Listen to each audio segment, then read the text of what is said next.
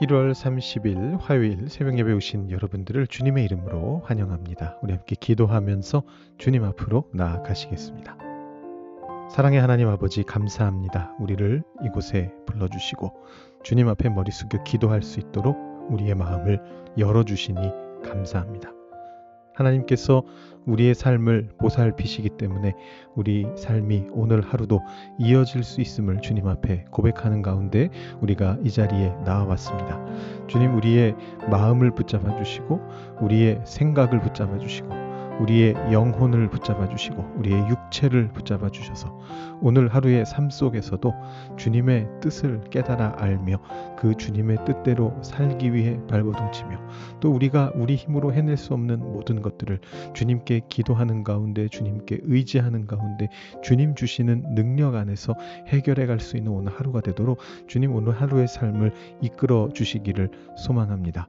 우리의 모든 기도를 주님께서 이미 듣고 계심을 우리가 아오니 우리 마음속에 있는 기도의 제목들을 주님 앞에 온전히 내어놓을 수 있게 주님 인도하여 주시고 이 기도를 통하여서 또 하나님 말씀을 듣는 시간을 통하여서 우리의 영혼과 우리의 모든 삶이 주님 앞에 올려질 수 있는 오늘 하루가 될 수 있도록 주님 역사하여 주시옵소서. 감사드리며 예수님의 이름으로 기도드립니다. 아멘. 오늘 우리에게 주시는 하나님의 말씀은 요한복음 9장 13절부터 23절까지의 말씀입니다. 요한복음 9장 13절부터 23절까지의 말씀을 봉독하도록 하시겠습니다. 그들이 전에 맹인이었던 사람을 데리고 바리새인들에게 갔더라. 예수께서 진흙을 이겨 눈을 뜨게 하신 날은 안식일이라. 그러므로 바리새인들도 그가 어떻게 보게 되었는지를 물으니 이르되 그 사람이 진흙을 내 눈에 바르매 내가 씻고 보나이다 하니 바리새인 중에 어떤 사람은 말하되 이 사람이 안식일을 지키지 아니하니 하나님께로부터 온 자가 아니라 하며 어떤 사람은 말하되 죄인으로서 어떻게 이러한 표적을 행하겠느냐 하여 그들 중에 분쟁이 있었더니 이에 맹인되었던 자에게 다시 묻되 그 사람이 내 눈을 뜨게 하였으니 너는 그를 어떠한 사람이라 하느냐 대답하되 선지자니이다 하니 유대인들이 그가 맹인으로 있다가 보게 된 것을 믿지 아니하고 그 부모를 불러 묻되 이는 너희 말에 맹인으로 났다 하는 너희 아들이냐 그러면 지금은 어떻게 해서 보느냐 그 부모가 대답하여 이르되 이 사람이 우리 아들인 것과 맹인으로 난 것을 아나이다. 그러나 지금 어떻게 해서 보는지 또는 누가 그 눈을 뜨게 하였는지 우리는 알지 못하나이다. 그에게 물어보소서. 그가 장성하였으니 자기 일을 말하리이다. 그 부모가 이렇게 말한 것은 이미 유대인들이 누구든지 예수를 그리스도로 시인하는 자는 출교하기로 결의하였으므로 그들을 무서워함이러라. 이러므로 그 부모가 말하기를 그가 장성하였으니 그에게 물어보소서 하였더라. 아멘. 요한복음의 9장과 10장은 지금까지 내용을 종합하면서 예수님의 마지막 사역인 십자가 사건과 부활을 향해서 나가는 일종의 트랜지션에 해당하는 장이라고 할 수 있습니다. 이미 어제 김요한 목사님과 함께 9장 첫 부분에 등장하는 사건, 표적을 살펴보셨습니다. 거기에 이미 7장과 8장에 나왔던 두 가지 중요한 주제가 반복되고 있습니다. 하나는 세상에 비치신 예수님이죠. 우리 4절, 5절에 이 말씀이 나오는데 이 말씀이 어디에 나왔던 말씀입니까? 바로 한 장 앞에 8장에 나왔던 말씀입니다. 8장 12절에 보시면 예수님 말씀하시죠. 나는 세상의 빛이다. 나를 따르는 자는 어둠에 다니지 아니하고 생명의 빛을 얻으리라. 김 목사님도 말씀하셨던 것처럼 이 주제가 다시 반복이 되는 겁니다. 9장에서. 그리고 하나 더 있습니다. 이것도 김 목사님 말씀하셨는데 지나가듯이 말씀하셔서 여러분들 중에 정확하게 파악하지는 못하신 분들도 계실 것 같아요. 바로 생수의 근원 되시는 예수님이죠. 생수의 근원이라는 이 주제는 이미 4장에서 사마리아 여인과 대화할 때도 나왔던 얘기고요. 더 결정적으로는 7장에서 언급되었습니다. 먼저 오늘 말씀에서는 이 생수에 대한 내용이 이런 형태로 간접적으로 나오고 있습니다. 6절, 7절이죠. 땅에 침을 뱉어 진흙을 이겼다. 그리고 실로암 못에 가서 눈을 씻으라 하셨다. 이렇게 되어 있습니다. 그런데 여러분 이 실로암 못이 어떤 못입니까? 바로 7장에서 예수님께서 생수의 강에 대해서 외치실 때 요한복음에는 구체적으로 그 시행이 나오지는 않습니다만 그 명절 끝날이라는 표현으로 암시되고 있는 그 행사가 있지 않았습니까? 거기에 등장하는 연못이 바로 실로암 연못입니다. 초막절 마지막 날 행사에서 제사장들이 물을 떠오는 곳이 바로 실로암이고, 이 성전에서 실로암으로 내려갔다가 다시 성전으로 올라오는 길은 제사장들과 또 그들을 따라가면서 경축하는 그런 백성들이 모여서 아주 시끌벅적했다라는 말씀을 제가 드린 적이 있습니다. 제가 그림도 보여드렸었죠. 근데 바로 그 옆에서 예수님께서 생수의 강에 대해서 이야기하신 거거든요. 근데 생각해 보시면 이 9장은 바로 그 사건 직후에 일어난 사건입니다. 요한복음을 기준으로 볼 때 그렇죠. 왜냐하면 8장 앞부분에 가늠한 여인 사건 나왔는데요. 그게 그때 말씀드렸던 것처럼 요한복음에 좀 나중에 삽입된 거란 말입니다. 그래서 그 자리에 혹시 뭐 다른 사건이 있었을 수도 있는데 8장 후반부 내용으로 볼 때는 없었던 것 같아요. 7, 8장의 내용이 그냥 이어지고 있다고 보는 게 맞는 것 같습니다. 그리고 그 직후에 벌어진 사건이 바로 오늘 사건, 아니 어제 사건입니까? 오늘 사건입니까? 어제부터 이어지고 있는 이 9장에서 일어난 치유 사건이란 말입니다. 그래서 여기에서 실로암이 언급되는 것은 우연이라고 보기 어렵다. 예수님이 이미 실로암을 통해서 한 가지 말씀을 하셨고 그 직후에 또다시 실로암이 나오고 있는 거라 서로 연결된다라고 봐야 되죠. 그래서 이런 식으로 사실상 요한복음 앞부분이 이 사건에서 두 가지가 요약이 되고 있습니다.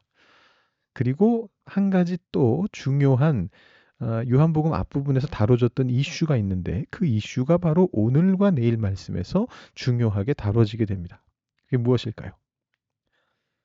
제가 그때 이 이슈가 한번 나왔을 때 아직은 얘기할 때가 아닙니다. 나중에 이 이슈가 더 중요한 주제로 번지게 됩니다. 이렇게 말씀드린 적이 있는데 바로 안식일 이슈입니다. 다른 복음서도 대체로 그러합니다만 특히 요한복음에서는 이 안식일 이슈가 점점 예수님의 공생의 사역을 통해서 점점 더 커지는 것으로 묘사를 합니다. 그래서 처음에 우리가 앞에서 봤을 때는 이게 그렇게 심각한 충돌까지 가진 않았습니다. 처음에는 큰일이 아니었던 거죠. 예를 들어 보면 5장인데요. 9절 10절에 이 베데스다 연못 치유 사건이 끝나고 나서 이날은 안식일이었다. 그래서 유대인들이 지적을 합니다. 이날은 안식일인데 네가 자리를 들고 가는 건 옳지 않다. 이렇게 말을 했단 말이죠. 자, 이 사건이 요한복음을 기준으로 했을 때 안식일 이슈의 시작점입니다. 요한복음 자체가 그렇게 묘사를 하고 있습니다. 평가를 그렇게 합니다. 16절에 5장 16절인데요. 그러므로 안식일에 이러한 일을 행하신다 하여 유대인들이 예수를 박해하게 된지라. 이렇게 시작이었다. 박해의 시작이었다. 이렇게 적고 있습니다. 이후로 이 안식일 이슈는요, 또 다른 중요한 이슈와 연결이 됩니다. 그게 뭐냐면 예수님과 하나님이 동등한 분이시다라는 그 암시적으로 드러나는 이슈인데 안식일을 통해서 이 두 가지가 연결이 됩니다. 17절 18절에 보시면 5장 17절 18절입니다. 예수께서 그들에게 이르시되 내 아버지께서 이제까지 일하시니 나도 일한다. 안식일에 내가 일하는 이유는 하나님 아버지가 일하고 계시기 때문이다. 이렇게 말하니까 18절에서 안식일만 범하는 것이 아니고 하나님을 동등한 존재로 이야기한다. 그래서 유대인들이 예수를 죽이려고 시도했다. 이렇게 얘기가 나오고 있습니다. 이 안식일의 주제가 7장에서 한 번 더 언급이 됩니다. 이거는 양이 좀 많아서 제가 다 뭐 말이나 이 앞에 글로 소개해드리진 않고요.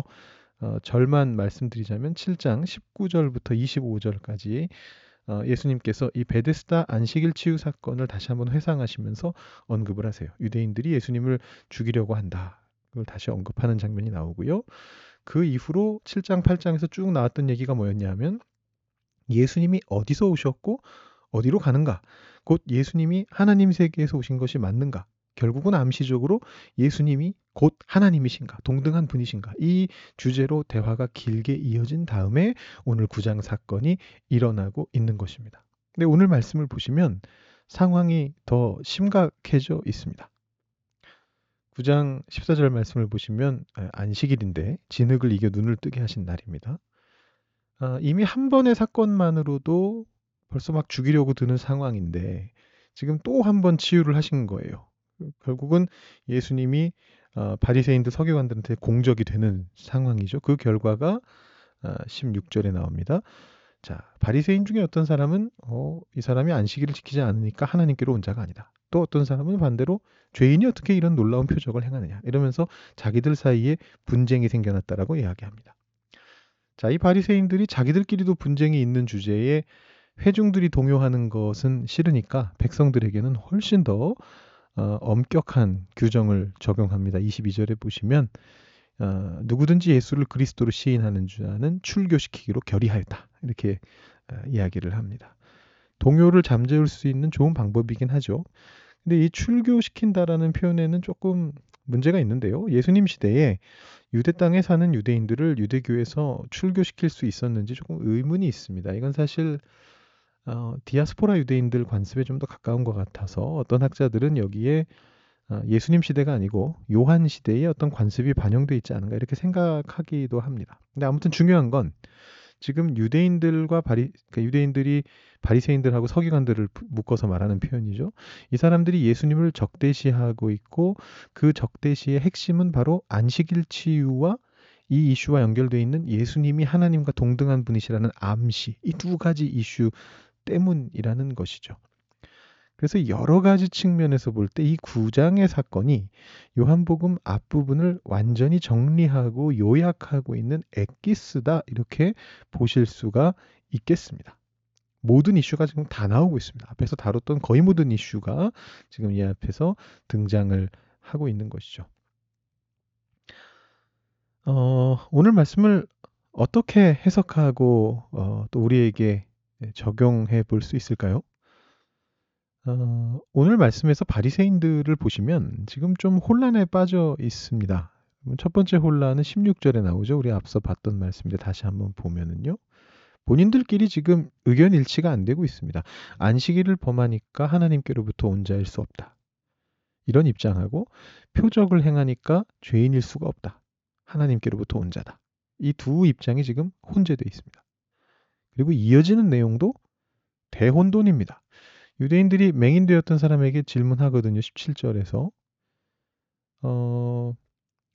이 시점에서 유대인들이 맹인되었던 이 사람을 존중하는 것처럼 보여요. 치유받은 이 사람을 존중하는 것처럼 보이는데 문제는 이 사람의 답변이 어땠느냐 하면 이 양반이 맹인으로서 나서 그때까지 맹인이었던 거지 않습니까? 그러니까 이 사람은 신학은커녕 아무런 교육도 받지 않은 사람입니다. 그래서 답변을 어중간하게 합니다.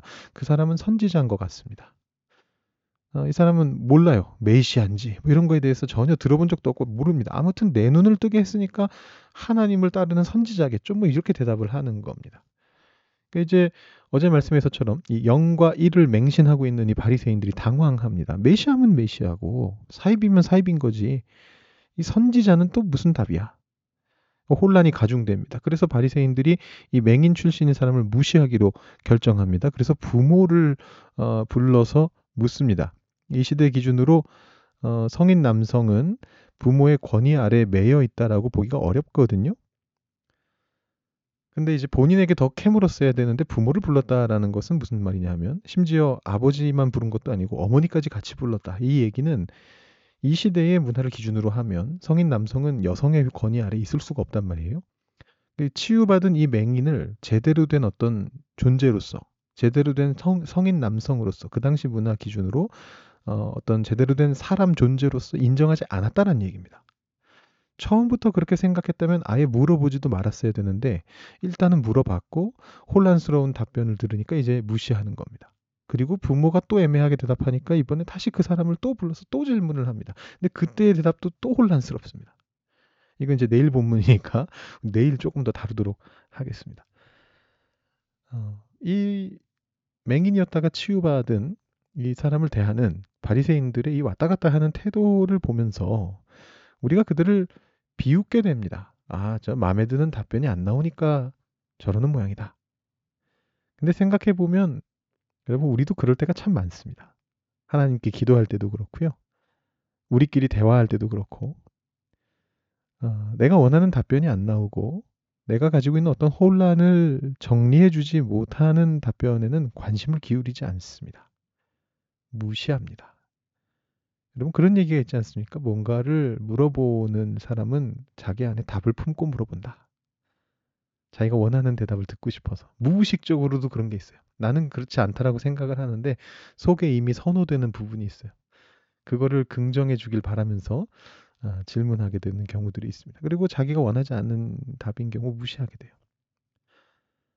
여러분, 하나님을 무시한다라는 건요, 다른 게 아닙니다. 하나님이 때로는 명확하지 않은 불명확한 답을 주실 때도 있습니다. 혼란스러운 답을 주실 때도 있어요. 근데 그 자체가 답이거든요.